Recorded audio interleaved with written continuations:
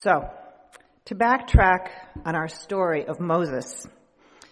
Moses had been shepherding a flock when God comes to him calling out as a burning bush. It's a different story, but also a very interesting biblical story for another time. Moses talks to God as the bush, and God tells Moses that God has been witnessing the injustice experienced by the Israelites and would like to help Moses to lead them to freedom.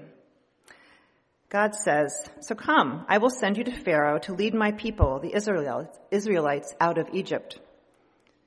And here we get to the first point of Moses questioning God and doubting his potential role. Moses asks, "Who am I that I should do this?" And God proceeds to roll right over that question, saying, "Never mind that. I will be with you as you go." Moses naturally is not so sure that that's a sufficient answer. He asks God basically, "So who are you anyways? What should I tell my people about you? Why should they listen to me, to you? How are we going to get out of Egypt?" And God identifies God's self as the God of Moses' ancestors. God assures Moses that the Israelites will listen and that he will be successful. And that furthermore, if he doesn't do this, there is no hope of freedom for the Israelites. Moses seems to ponder this for a minute and then asks, what if I go back to my people and they say, "Yeah, no, that didn't really happen. God didn't really appear to you, whatever." And God gives Moses two different signs that he can show to the Israelites so that they will believe that Moses had contact with the supernatural, with the divine. But Moses is still afraid. He's still hesitant. And it seems like finally he's talked around to the issue long enough, and finally he just has to say it directly. Moses says to God, "Look, I'm not exactly the most eloquent person. How exactly are you expecting me to do all this? No one is going to listen to me. No one is going to care what I say." See, it seems that Moses has a stutter, or maybe a lisp, and he's afraid that at the very least, people might not hear his message because of the speech impediment.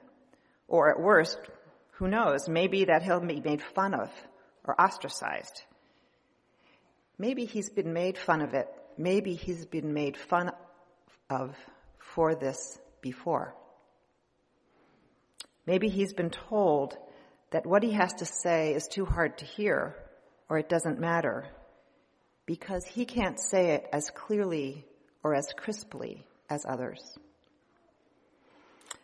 There's actually a story in Jewish lore that Moses got his stutter from a test Pharaoh had put him through as a child, in which he ended up placing a hot coal to his lips, permanently burning his mouth.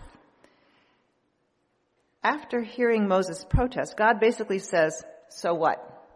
You have a stutter, but so what? Don't you think I know that?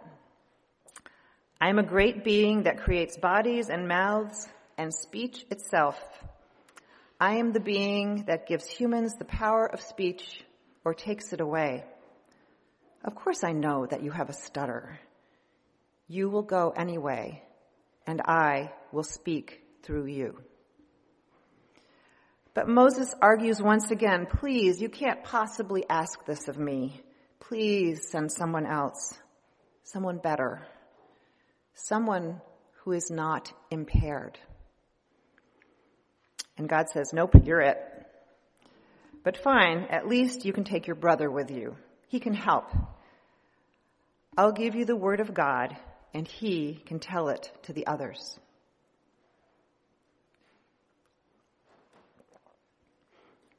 That's it. That's all God says on the subject. Take your brother. God does acknowledge that Moses sometimes has difficulty communicating with other humans. But God refuses to see that as something that could get in the way. Take your brother. You can have some help, but you're still it. You're still my choice, and you're still going, and that's final. Take your brother. Moses goes on to meet his brother and try for the first time to talk to Pharaoh. Moses asks for freedom for the Israelites, and Pharaoh responds asking, "Who is this God of yours, and why should I let your people go?" Pharaoh rejects Moses' request and instead makes the work and lives of the Israelites even harder. The Israelites are naturally mad at Moses for doing something that has made their lives even harder. Moses and God talk, and God assures Moses that the Israelites will be saved by the power of God.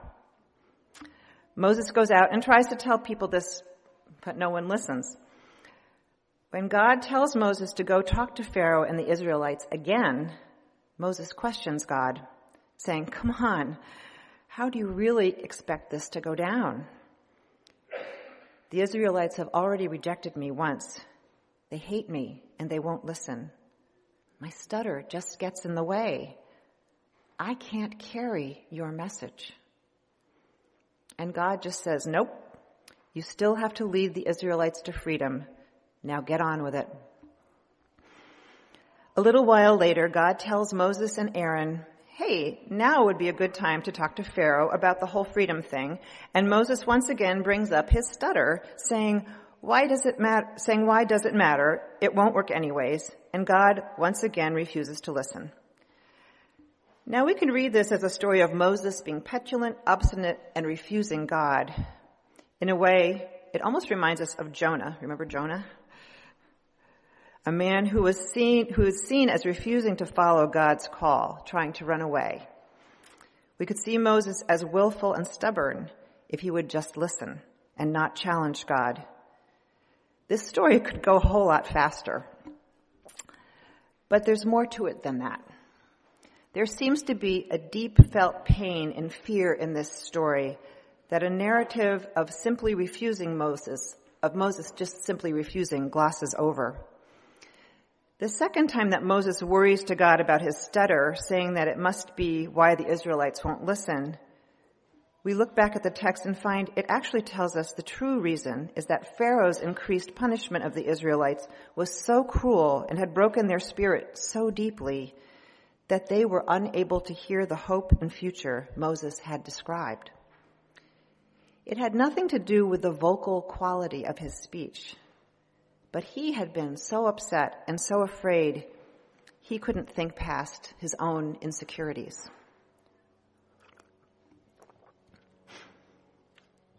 In retelling Bible stories, we may try to identify with the actions and motivations of different figures, but here it seems to be more the emotions rather than the actions that are there for us to relate to and to consider.